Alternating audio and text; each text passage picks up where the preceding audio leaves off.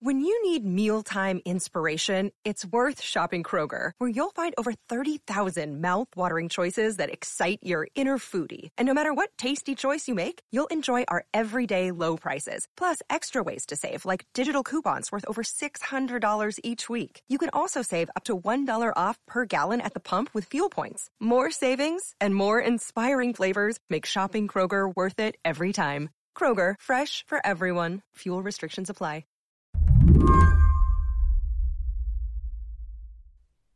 On Tuesday, this little thing popped up on Twitter. A hyperlink under two of the president's tweets with a blue exclamation point. It said, "Get the facts about mail-in ballots." And if you clicked on the link, it led to news articles. They explained that the president's tweets, which claim things like, and I'm quoting here, "There is no way, zero, that mail-in ballots will be anything less than substantially fraudulent," were, in fact, unsubstantiated. When you saw that, what was your reaction? Well, it's always surprising when Twitter takes action. Twitter is the most slow-moving of our tech companies, and their MO is to consider things for many years and then sort of come up with a half measure after the fact. That's Casey Newton. He's the Silicon Valley editor for The Verge, and he's written about Twitter's decision-making process a lot over the past few years. How the company has dealt with online harassment, how they've been slow to remove people like conspiracy theorist Alex Jones, and how, since the 2016 election, Twitter has been trying to figure out what to do when the president tweets something inaccurate, especially about voting. And I think a lot of people had sort of given up on the idea that Twitter would ever take any action because there had been so many previous Trump tweets that seemed to some people to have gone over that line. Did you realize when you saw that notification, it was like, oh man, this is going to be a thing? Yeah, I think from the moment it appeared online, we all just braced ourselves for the Trump outburst that was sure to follow. And, it arrived soon enough. The president's reaction to Twitter's fact check was two-pronged. First, there was the stuff that Casey was expecting. Trump's tweets saying big tech was censoring him before this year's election, and predictable news coverage. Then there was this other, potentially much bigger deal. Thank you very much. We're here today to defend free speech from one of the gravest dangers. Last night, just 2 days after Twitter applied fact-checking links to his tweets, Trump signed an executive order. Therefore, today I'm signing an executive order to protect and uphold the free speech and rights of the American people. And this order could undo the legal underpinnings of how Twitter and other social media companies do business. My executive order calls for new regulations under Section 230 of the Communications Decency Act to make it that social media companies that engage in censoring or any political conduct will not be able to keep their liability shield. That's a big deal. Today on the show, Casey breaks down the fight between Twitter and President Trump, what it means when a social media platform tries to fact-check the president, and how Trump's response has the potential to change the internet for all of us. I'm Lizzie O'Leary, and you're listening to What Next TBD, a show about technology, power, and how the future will be determined. Stay with us.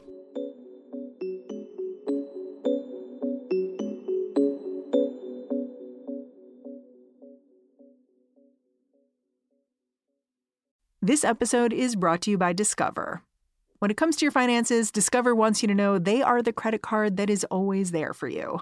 With 24/7 U.S.-based live customer service, everyone has the option to talk to a real person anytime, day or night. Yep, that means no more waiting for, quote, normal business hours just to get a hold of someone. We are talking real service from real people whenever you need it. Get the customer service you deserve with Discover. Limitations apply. See terms at discover.com/creditcard. One of the reasons why Casey Newton was surprised at Twitter's decision to add a fact check to the president's tweets is the company's history. It's not just that they tend to drag their feet when it comes to difficult decisions. But Twitter is a much smaller company than, say, Facebook, and they have actively tried to do as little moderating as possible on their platform. Its early employees like to say that Twitter was the free speech wing of the free speech party.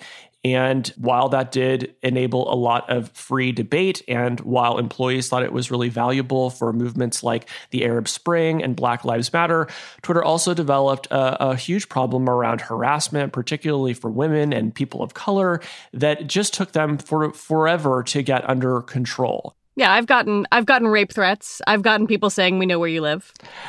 And it's so disturbing. And Twitter has mostly turned a blind ear to those complaints, or it did in its early days. But finally, after sustained public pressure, they started to turn that around. And so in recent years, we have seen them become more and more comfortable with the idea of aggressive moderation of some of those threats and other bad posts.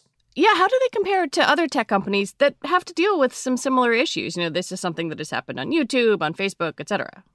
So one of the things that we've seen over the past few years is that the big social networks have been increasingly willing to add labels underneath problematic content. So if you go on YouTube and you search for a video saying that the Earth is flat, you'll find it, but it'll have a link to Wikipedia underneath the video telling you that that is a hoax. On Facebook, they have a third-party fact-checking program now. So if some piece of content goes viral and it's full of lies, a fact-checker will look at it and then Facebook will place that label underneath. So Twitter has been the slowest of those platforms to experiment with these labels, but it has started adding them. And it really stepped that effort up earlier this year as the COVID-19 pandemic went around the globe. And I think it got some confidence that it could do that. And so this next move comes from an announcement they made in January that they were going to try to stop the spread of election-related misinformation, particularly misinformation around the voting process and how people vote. And that is why those 6 words, "get the facts about mail-in ballots," ended up appended to Trump's tweets about mail-in voting being ripe for fraud. But it wasn't just those tweets that set off this latest debate over speech on the platform. On Tuesday, Trump tweeted a debunked conspiracy theory about MSNBC's Joe Scarborough's involvement with the death of a former staffer. The widower of that staffer had asked Twitter CEO Jack Dorsey to remove the president's tweets, calling them horrifying lies. But the tweets stayed up and did not get a fact check, clarifying that the theory had been debunked.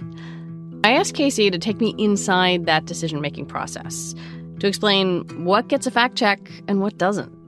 Let's start with the mail-in ballots. One of the things that the platforms have decided, and I would include YouTube, Facebook, and Twitter in that, is that the voting process should remain sacred and that their platforms should not be used as tools to spread misinformation around that process. So that includes things like a post that says that the election is on a day that it isn't, or that discourages people from voting or says your vote doesn't matter. The platforms have sort of agreed that they're going to take down any of that content, in part because it's really easy to draw a bright line around, right? You are not actually ruling out that much content when you tell your user base you can't say the election is on the wrong day.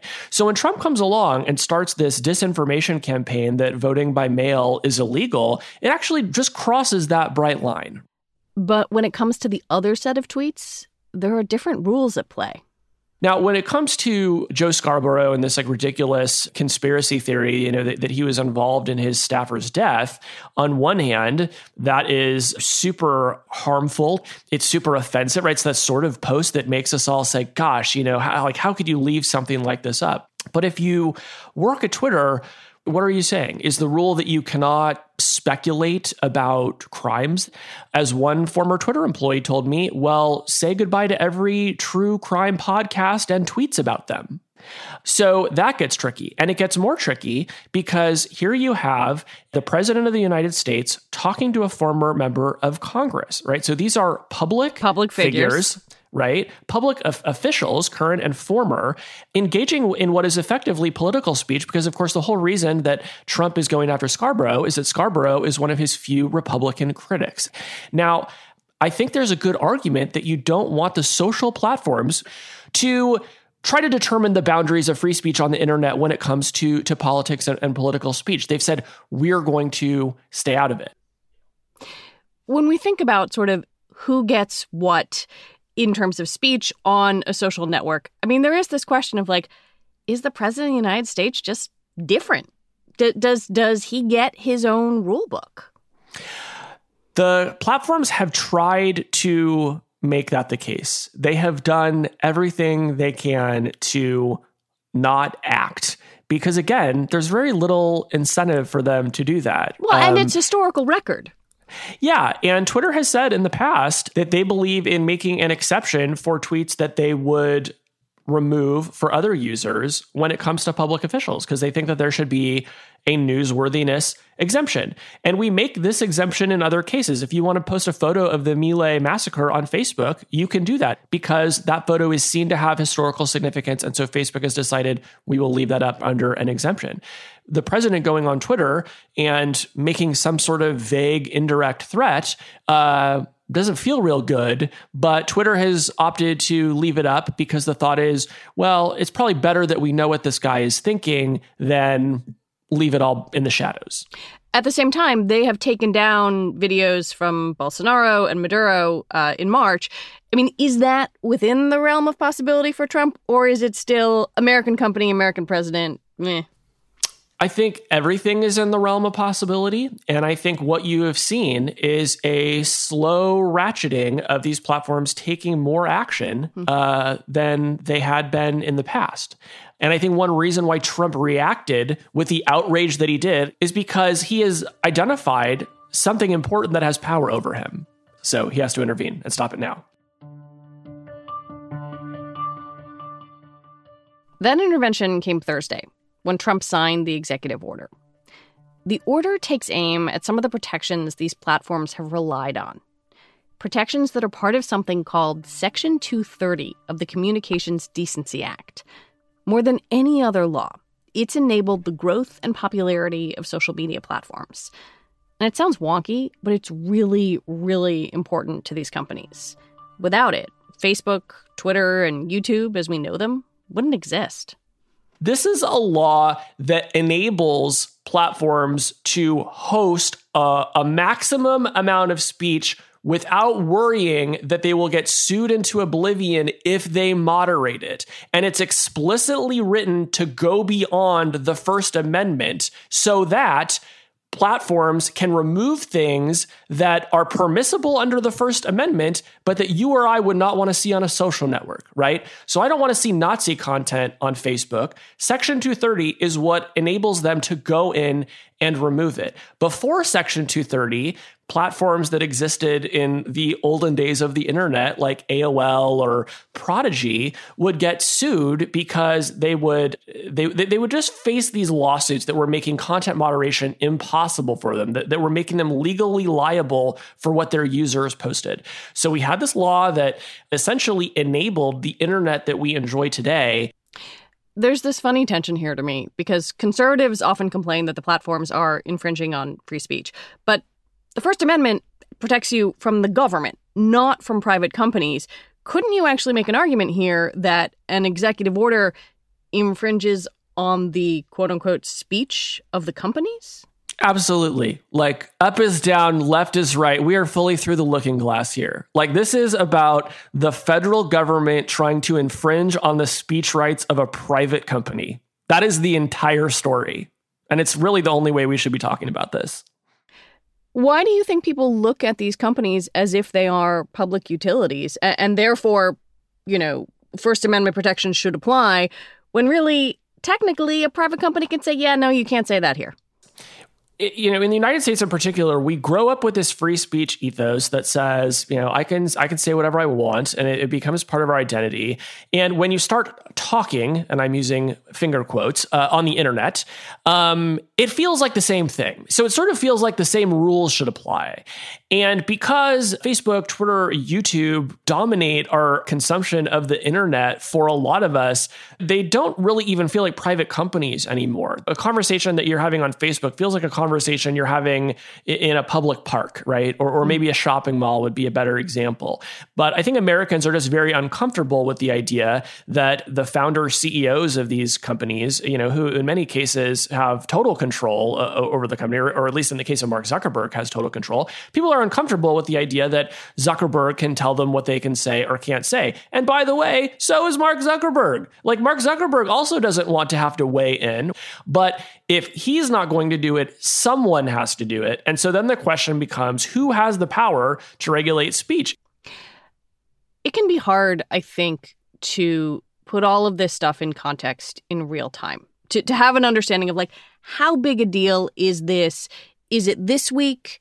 Is it something we'll remember in a month? Or 5 years from now, will we look back on this week as something pivotal and momentous?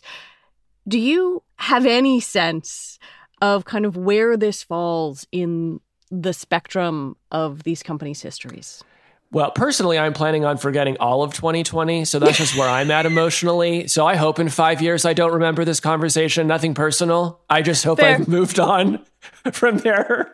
But look, here's what I can tell you. If this leads to a rewriting of Section 230, either one that Congress does or one that is just enforced through the courts and this executive order, then yeah, that'll really change the internet. And the way that it's most likely to change the internet, by the way, is not that we'll suddenly have a lot more free speech, it's that we'll suddenly have a lot less, because companies will not be able to legally moderate speech in the way that they've been doing it now. There's a senator, Josh Hawley, who wants to get rid of Section 230 because he basically thinks content moderation should be illegal. And what he has never reckoned with publicly is that if that becomes the case, then Facebook, Twitter are all going to become overrun with Nazi content, pornography, and all sorts of other things that will just kill the businesses, right? Because nobody wants to spend time in those spaces. So it still feels like most of the debate that we're having about this is super bad faith, is not leading anywhere productive. But at the same time, it is happening. So we have to pay attention.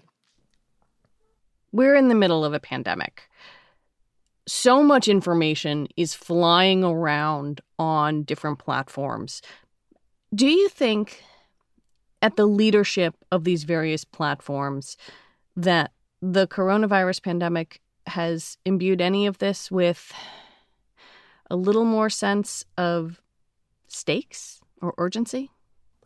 Sure. And the platforms have actually been really unusually willing to intervene when it comes to misinformation about the coronavirus. Like, this has been a place where they have been willing to be arbiters of truth and to get in there. And, if you make a video that says wearing a mask is going to activate the virus, as one hoax video famously did, they're going to remove that from their platforms because they realize how high the stakes are.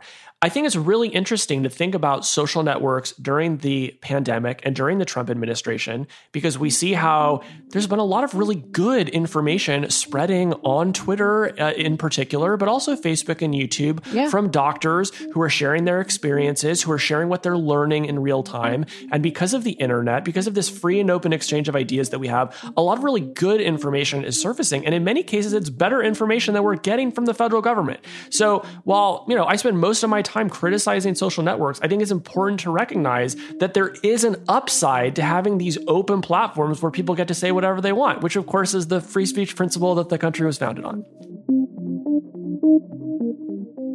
Casey Newton, thank you very much. Thanks for having me. Casey Newton is the Silicon Valley editor for The Verge. That's it for the show today. TBD is produced by Ethan Brooks and hosted by me, Lizzie O'Leary, and it's part of the larger What Next family. TBD is also part of Future Tense, a partnership of Slate, Arizona State University, and New America. This year, Future Tense is collaborating with the Tech, Law, and Security program at American University Washington College of Law on the Free Speech Project, an editorial and event series examining the ways technology is influencing how we think about speech. On June 2nd at 4 p.m. Eastern, the Free Speech Project will host an online event on the promise and peril of regulating political advocacy on social media. For more information and to RSVP, visit newamerica.org/events. What Next will be back in your feed on Monday. Have a great weekend.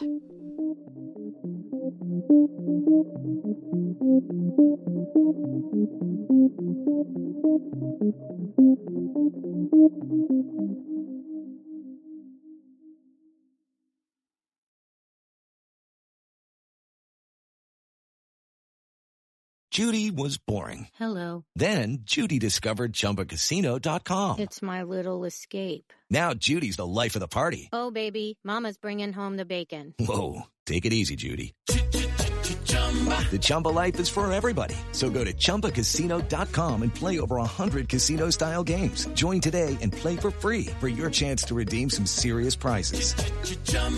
ChumbaCasino.com. No purchase necessary. Void where prohibited by law. 18+ terms and conditions apply. See website for details.